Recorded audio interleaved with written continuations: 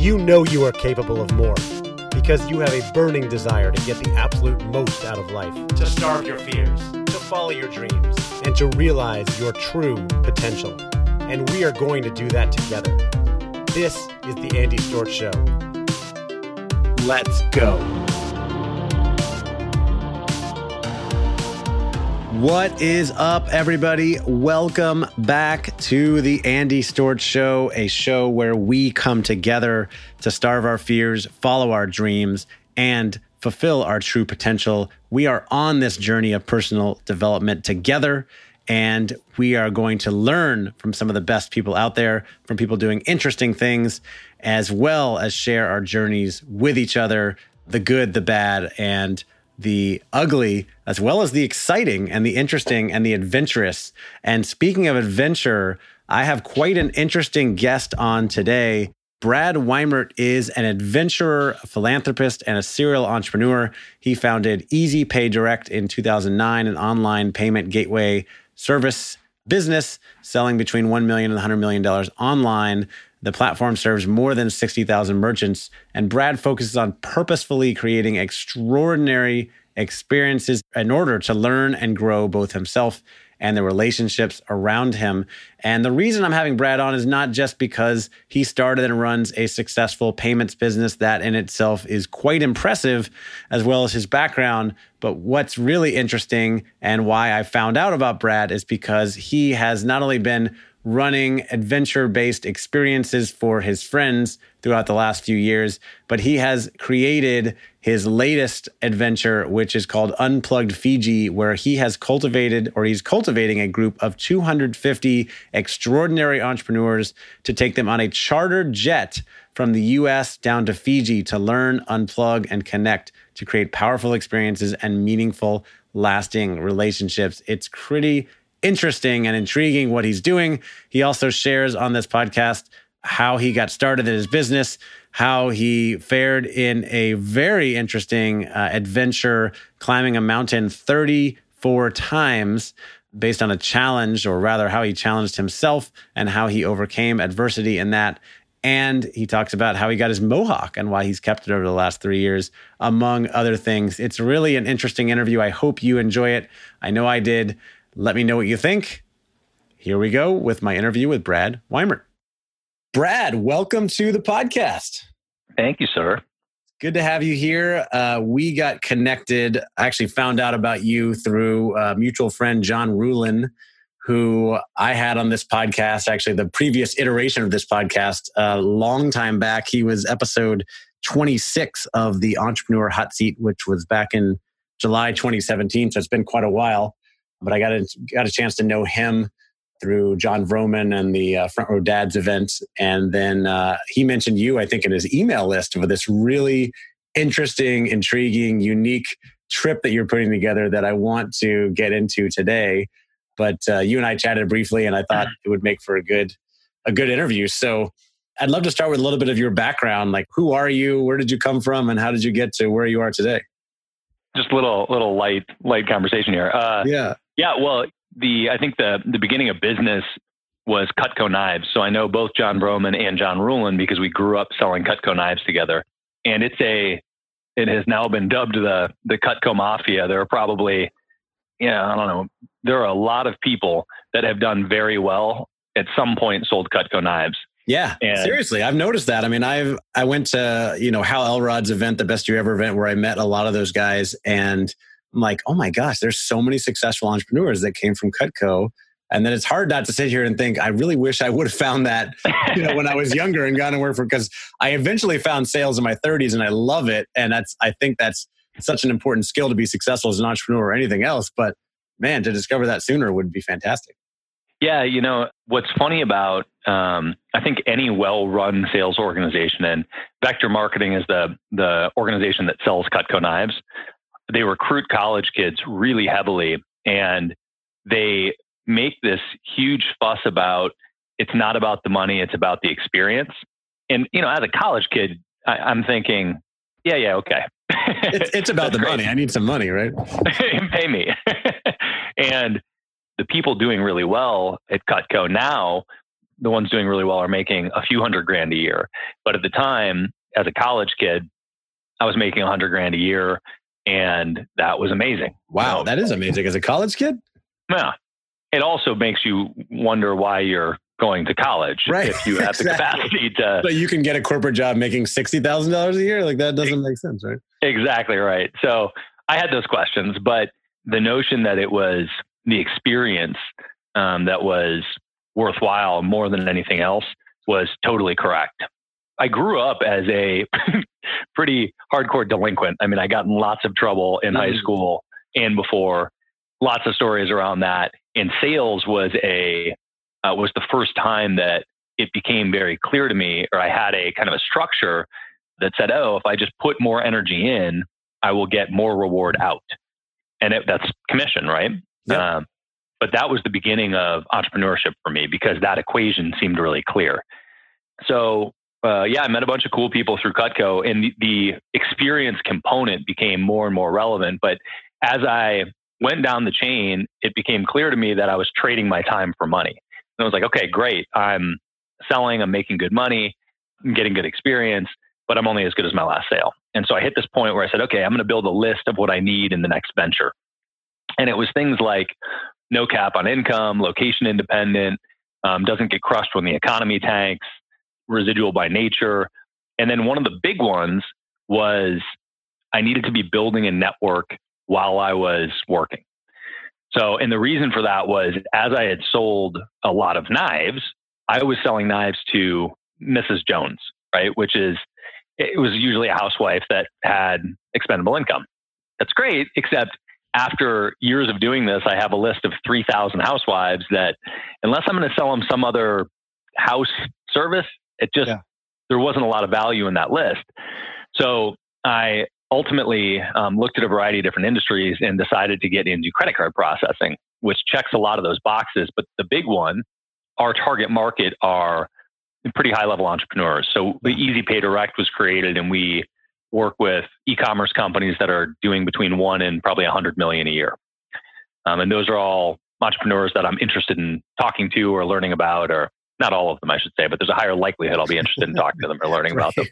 Right. Some you may not want to talk to, but just by the fact of how you're doing business, the type of clients you would be working with, then that's going to build a stronger network of those higher net worth individuals who are doing, more interesting things that you can learn from and that you want to be around.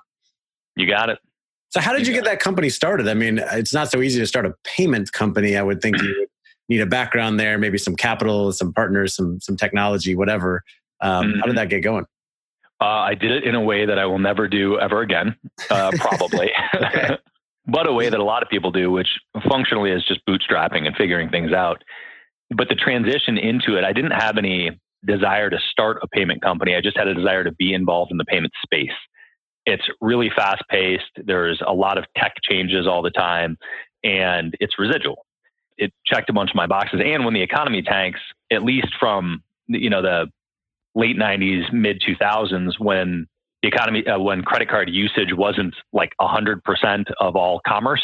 Mm-hmm. I mean, cash usage today is so low relative to the whole picture. So when the economy tanked in the past, credit card spending would actually go up because people would then live on their credit. But in any event, I was a 1099 agent for a credit card processing company for a few years. And over time, it became clear to me that they weren't sort of filling all of the needs of the people that I ran into. And so then I started contracting with other companies. And then it sort of spread out to this, okay, well, if I'm doing this, I should just do it. So I slowly built a residual and then leveraged the hell out of a couple credit cards to advertise, develop some software, and start Easy Pay Direct. Wow. Okay. So you started building it on the side, and then you finally decided you got to a point where you need to take the leap and use some credit cards. You had customers in hand, which is always a great way to go, but still a scary jump to make. Were you scared at that time? If so, how did you get past that fear to go out on your own? Yeah, I very much did it on the side for a period of time. So I was selling Cutco, and then I would also do this on the side. Okay. So I would sell Cutco, then allocate time for this. And that was a really difficult thing to juggle, specifically because I was selling Cutco during the day. Yeah. And the only time you can really catch business owners is also during the day. Right. So there was huge overlap.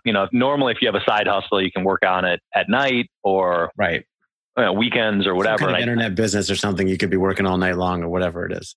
Yeah. So eventually I hit the point where I said, okay, now I can just move. And that was probably the scariest transition, because I went from, hey, I know that I can make, X amount a month to live off of, to nope, I'm just going to lean completely on the residual. And at the time, I think the residual was maybe $2,000-$3,000 a month. And I had a mortgage that was probably $2,300 a month at the time. That was the scariest transition. And I think that, for me, one of the most difficult things in life for me is to establish beliefs where I'm really bought into something, sold out on something, and I'm really convicted in it. And I bring this up because a lot of people, if you ask them a question like that, depending on the environment that you're in, you'll get a faith-based answer, and you'll get something like, I trust in God or something. Yeah, just knew it was going to work out. Yeah. And, I don't have that conviction. I label myself as agnostic if I'm pushed. And I frequently say, I would love it if I had a strong conviction in God, because it would make life easier. I just don't know how. Right. So in lieu of that, what I do have conviction in is my capacity to get answers and figure things out myself. And I know that I'm disciplined. That's the world that I try to live in. We definitely have some things in common there. I'm not too religious myself, and I don't rely on any kind of divine faith. It's more like, okay, I really want to get this done. How do I get this done? Let's break it down into steps and milestones and learn from other people and figure out what I need to do. But it's still scary to make that jump because you don't know what's going to happen. But you already know you've got some great skills and experience that you can fall back on, which is good. So now you've been doing that for 6 years? You've been running this business? Or yeah. Longer? Yep. I've been in the space since 2006. So I've been in the space for 12 years now.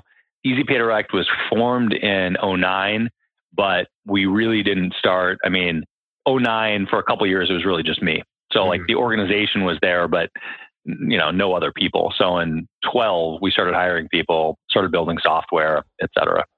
Got it. And so how has the business grown since then? Largely through strategic partnerships and events. I don't think events are a great path for growth. I think they can be if you have capital. It's a difficult path if you don't have capital with this particular type of product. With other products, I think it can be great, but we have credit card processing for our target market for established entrepreneurs is not a quick sale. So there's a sales cycle to it. Right. And the timing has to be right. It's not like, selling roses on the side of the road where it's an emotional purchase and they're going to do it or they're not. You can turn. There's a sales cycle in B2B. Yeah. So I'm in B2B as well. And I've definitely recognized that. It's usually 12, 18, 24 months and the timing has to be right to catch somebody. What's been your greatest accomplishment through all of this? What are you most proud of at this point? There are different ways to label this, but I think we have bias relative to, there's a term for this, bias relative to how close you are to an event, right? So what I feel a lot of pride in at the moment, I think is a product of what I get interviewed about or talk about on a routine basis. And for me, those are moments when I prove myself wrong and when I'm really convicted in something and then through my own doing, find out that there's more to it or a different answer, but I let myself break that conviction. And so a big one for me recently was I climbed this mountain a lot of times in a row, which is a crazy story, but the long tail of it you can find on everestingx2.com. Everest like the mountain, ingx2.com. But the reason that that's the URL for it is because this guy I know, Jesse Itzler, who is a really, really interesting entrepreneur, started Marquis Jets, started Zico Coconut Water. He's one of the owners of the Atlanta Hawks. Wow. He's also a little bit crazy. And I heard him speaking actually just over a year ago. And he said, somebody asked him what kind of crazy thing he was going to do next. And he said, well, I rented a mountain for a weekend and I'm going to get 140 people to come out and climb the mountain 17 times in a row. And if they climb it 17 times in a row, it's the height equivalent of Mount Everest. Okay. So when I heard this, I immediately thought, oh shit, that's my kind of crazy. I need to do that. So one of the rules that I have is if something really interests me or excites me, I want to take some sort of action to put it into motion immediately. And in that moment, I set up a call with Jesse's business partner to make sure that I could do that. so a couple months later, I find myself on the phone with Jesse's business partner, and I made a mistake, which was I had a few Manhattans. Okay. And I said, Mark, I was like, are you seriously giving people 3 days to do this? And he's like, oh, yeah. Do you think that's not long enough? And I said, motherfucker, I could do that shit twice in 3 days. I don't know exactly why I said that. Yeah. Aside from Manhattans. But as soon as I said it, I thought that was the wrong thing to say. Right. And he responded and said, oh yeah? And I was like, well, I don't know. Maybe ask me in the morning after I've had some sleep. Right. Or you get your foot out of your mouth and step the fuck up, was the verbatim. Wow. So I committed to doing this thing 34 times over the course of 3 days. And there's a long story to it, but I only had 7 weeks to train for it. The time constraints were incredibly intense because the event was designed for 17 times, not 34 times. But the thing that I think that I was most proud of was about halfway through doing it, the math was not in my favor. And not only was the math not in my favor, I did not have enough time to finish at all mathematically. I mean, it seemed mathematically impossible.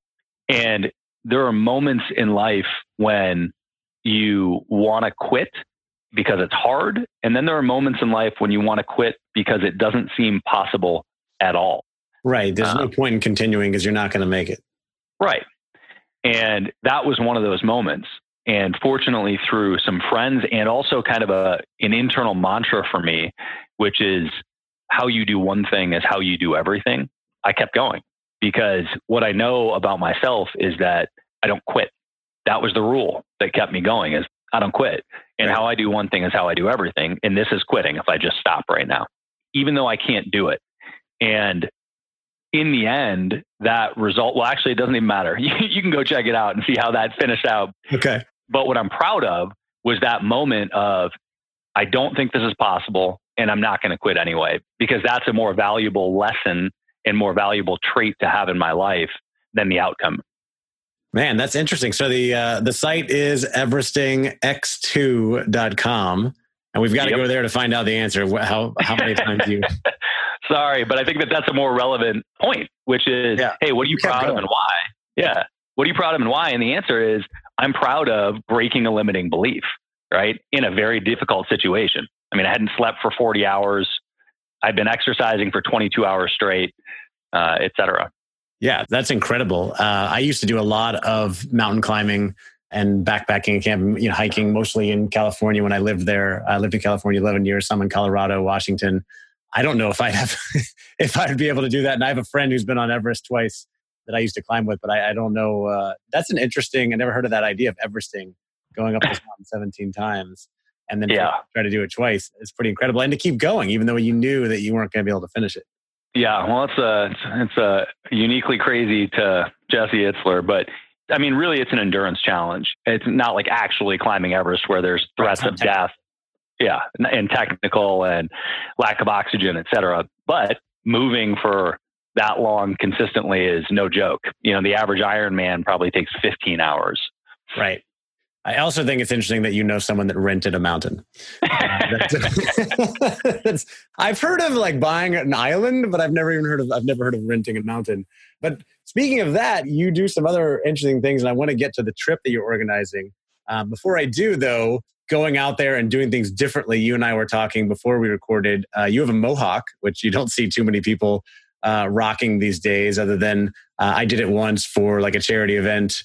You said you've had yours for 3 years. A very good looking mohawk, I must say. Thank you. I saw it in your picture ahead of time, and I was very happy when we got on Zoom today and you still had it. And I like the story. So how did that come about? Yeah. So I will inevitably lose all my hair unless our doctors get their shit together and figure out how to stop that. So several years ago, I just decided I was going to shave my head because I thought I'd take control of it instead of sort of slowly losing all my hair and being insecure about it. So I shaved my head for a couple of years. And at some point I thought, man, I wonder if I still have hair. So I let it grow back for about 4 months, hated the way it looked, and said, I'm just going to shave it again. So in the middle of shaving it, I kind of shaved one line down one side of my head, and there was this really clean line. And I thought, maybe I'll just shave the other side, and left a mohawk. And it's funny because there was insecurity even looking at myself in the mirror with the mohawk. Yeah. Because it was just so uncomfortable. It was like, who has a mohawk? Right. I don't want anybody to, what's that? Nobody does. It's very counterculture. Right? It's very different. Totally. And I think that on some level, all of us have this desire to be accepted, and you choose how you look. So you feel very judged when people don't accept you. Right. So you, at least in some capacity, you choose how you look. So because of that, I thought, you know what, this is stupid that I feel uncomfortable. I'm going to keep this for brunch. And I was having brunch with, it was a low risk proposition. I was having brunch with 4 people I knew. Great. So I show up with a mohawk and they all kind of giggled, but they were like, no, it looks good, man. You should keep it. And I was like, well, I'm not going to keep it. They're like, no, you totally should. And I happened to be going to Vegas straight from there. So I said, okay, well, I'll keep it on the plane and I'll go to Vegas with it and I'll shave it when I get to Vegas. Yeah. And then I'm in Vegas and I, walked into the hotel with it and I thought, I'll just keep it for Vegas. I'm in Vegas. You're in Vegas. You might as well keep it there. I'm in Vegas. I was at a payment conference in Vegas, but I was still in. It wasn't exactly a bachelor party, but still, it's Vegas. No. But that's something that people, if you're in the financial market, something that you will know is that finance people tend to let loose in a pretty serious way because they are not that way during the day. Right. Yeah. They've got to blow off steam. You got it. So anyway, that I think that, I had so much positive feedback in Vegas, and it was also a really unique experience because people look at you differently when you have a mohawk. So then I ended up keeping it.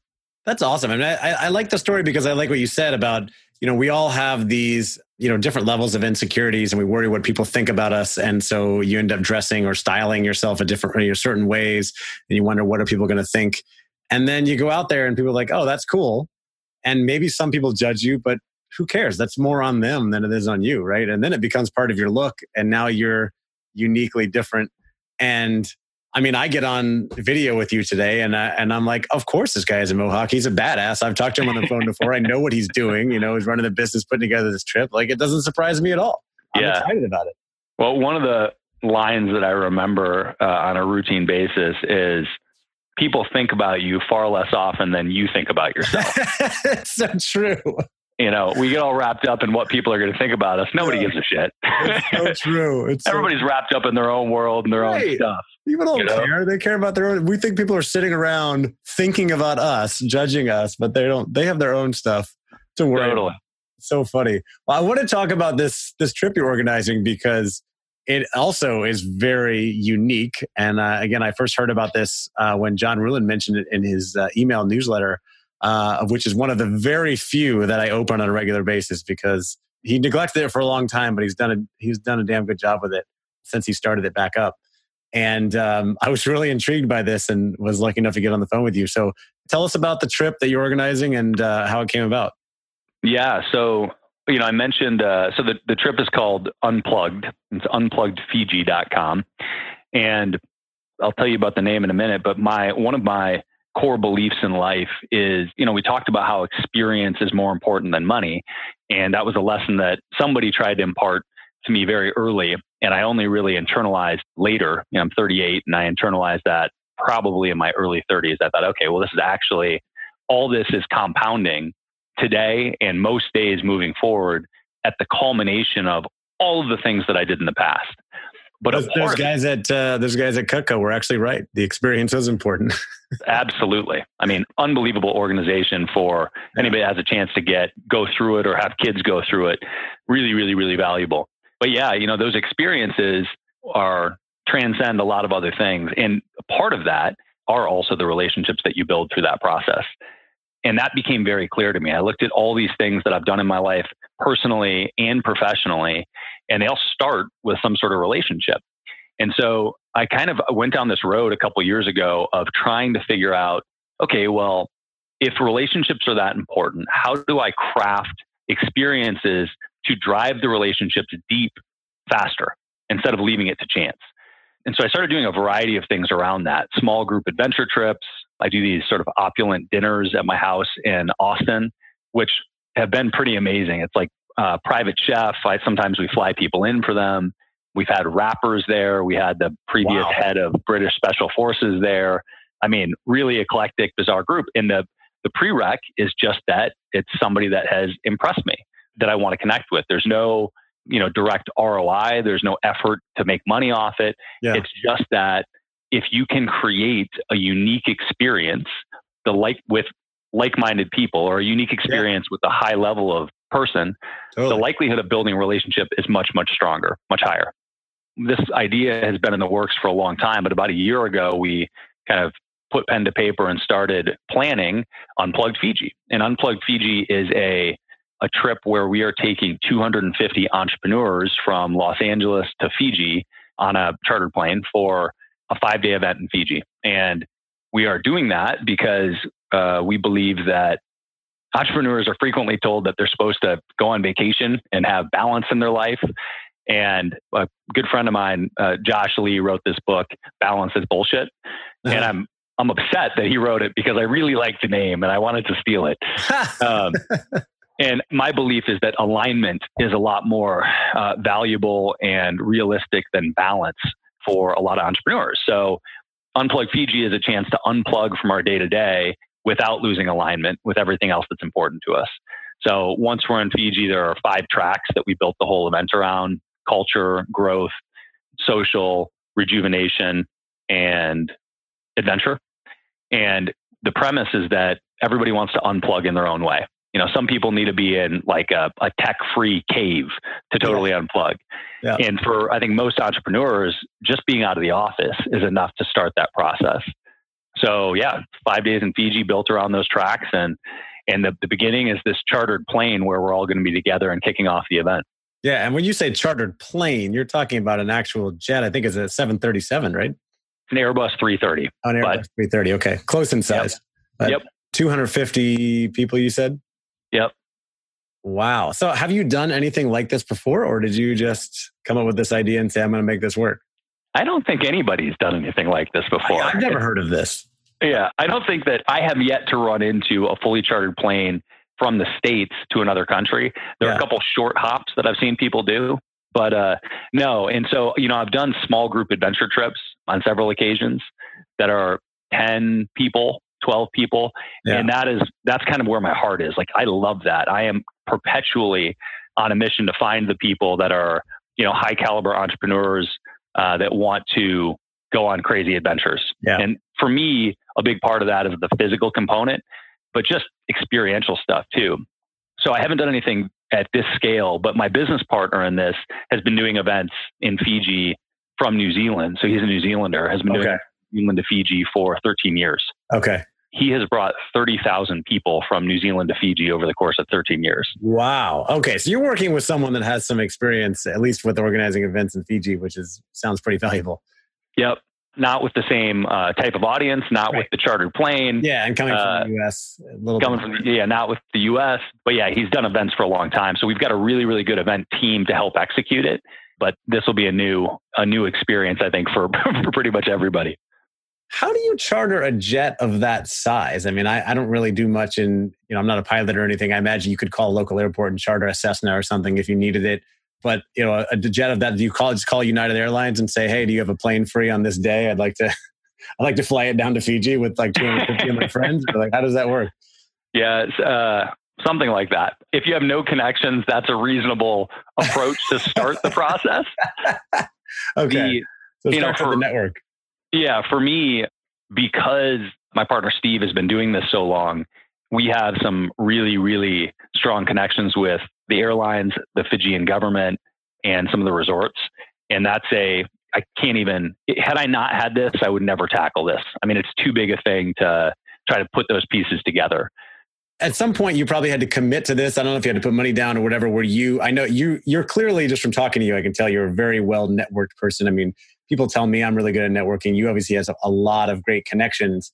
Were you scared at all at that point that I'm not going to be able to actually fill this thing or recoup my money? Or did you already have a lot of people? Because I know you're taking applications for it and it's quite a process. And I'm guessing at this point, you probably have more than enough demand, but there must have been, or maybe you don't, but there must have been that moment you're like, oh crap, I just committed to this. Am I actually going to fill 250 people on this jet? Sure. I think that you're, arrogant if you never have those thoughts. Right. And you're naive. Like, oh yeah, I'll fill this, no problem. Right. Yeah. You're naive if you don't give those thoughts attention on some level. However, there's also kind of the entrepreneur brain that has to control that and decide how you're going to handle it. And so early on, you have to float the idea, right? You have to assess whether or not this is a good idea. And you have to ask people for objective responses, or make sure you're asking the right sample of people. So I got lots of good feedback before we committed to it. And yeah, once I committed, for sure, there are those thoughts. But the feedback was so good, and the concept is so unique. You know, one of the things that's really cool about Fiji as a location, it's astounding how few people that have the means have been there, because it's just in a part of the world that people perceive to be more difficult to get there. So having a direct flight from LA to Fiji is very cool. And we've been super selective about the audience. You know, it's an invite only event, and people can go to the site and request an invite, but we want to make sure that the caliber of people is high. We want to make sure that we've got established entrepreneurs that are awesome to be around and interesting people. Yeah. No doubt. And you're taking most of that on personally, right? So you're reviewing applications, interviewing people. Like, how do you decide who goes on this trip? Yeah. So we have, my partner and I are, Steve and I are talking to everybody at some point. We also have somebody else that's doing initial calls and taking deposits for the event. But ultimately, we want to make sure that we talk to everybody that is going to be on the trip, because it's really important to us that we have a high caliber. Ultimately, you know, you should hear the through line here, which is that relationships are the foundation of everything. Yep. And so if we don't have a really high caliber there, it's going to impede the ability to create good relationships.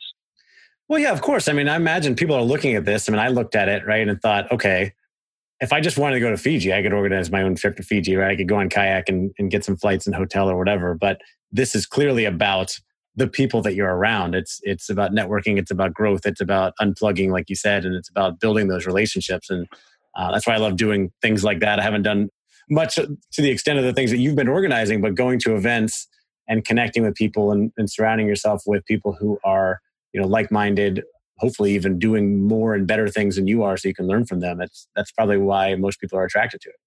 100%. Yeah, 100%. And I think the more unique the experience is, the more it stands out in your own head, and the faster you connect with people or repel people. And both of those things are great things. Because if you repel each other, great. Look, let's not hang out. Easy answer. Yeah. Yeah. But let's be clear on that. You know, it's the same notion as fail fast. Like, if it's not going to work, great. Let's get done with it and not drag it out for the next 6 months, 2 years or whatever. But yeah, I like that. Well, speaking of failing fast, what's been your favorite failure? What's something that you failed at or made a mistake with that was a big learning experience for you? I don't make mistakes. It did sound like you've done a lot of great things so effortlessly. Certainly, there must be something, Brad. Let's talk about that mohawk, actually. Favorite failures. Man, I think that it's worth noting that I don't view them as failures. Yeah.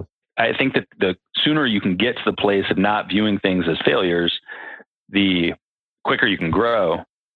So I've been a huge proponent of this book that came out about 6 months ago, Principles, by Ray Dalio. Yeah.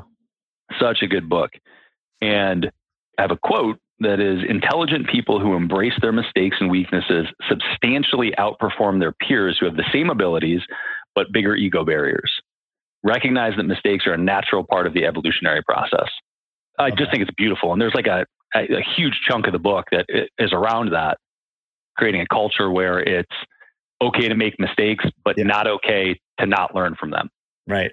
So I'm, yammering about this because...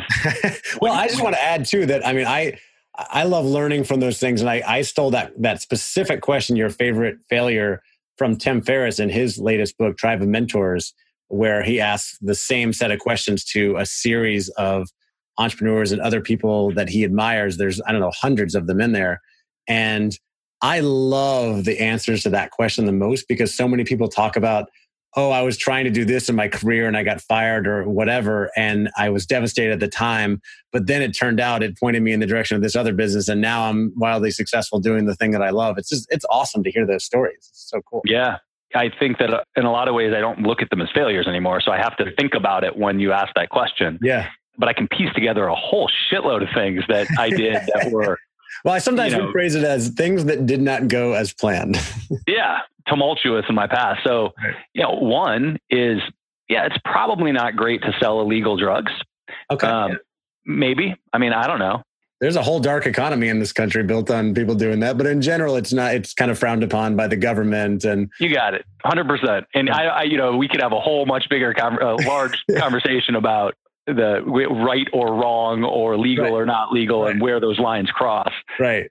But I sold, I'll just say marijuana when I was younger, because it's just comical at this point that was illegal at all, and still is in some way based on how things have changed. But I got arrested for it more than once, and I could view that as a mistake, except it was also the beginning of, or several steps along the path of commerce, and sales and marketing.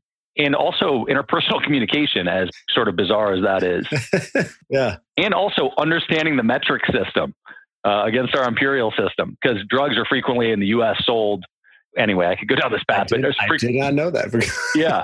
Well, so like marijuana, at least at the time, was sold by the ounce, or like an eighth of an ounce. Yeah. But I happen to know how many grams are associated to that as well, because that became relevant. Got it.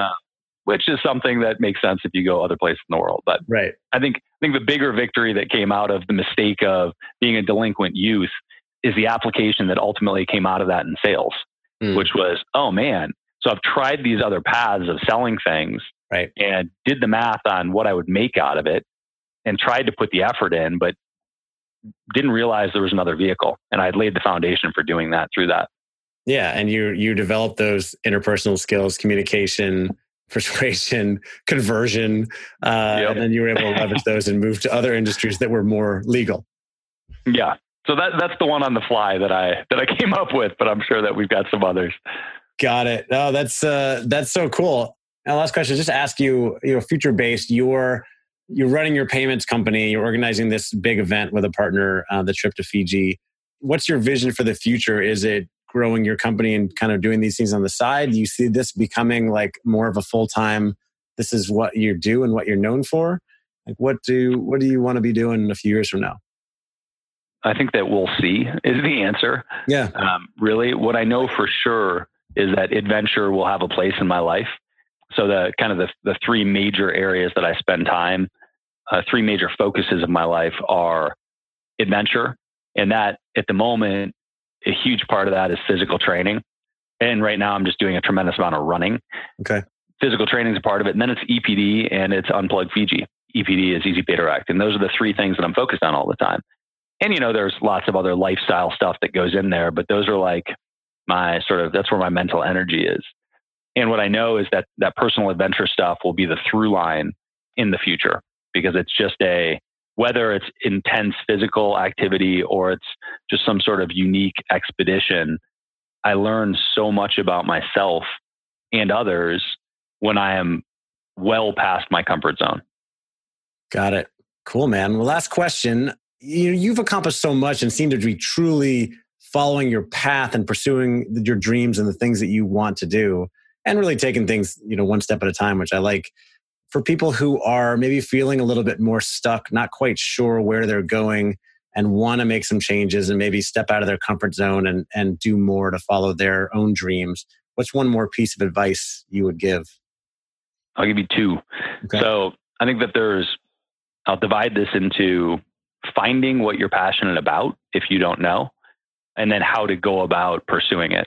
And the finding what you're passionate about is something that is a challenge for me, because there are people that have like this huge mission in their life and everything drives towards this mission and they're very clear on it and they're very focused. But I think that that's really the small minority.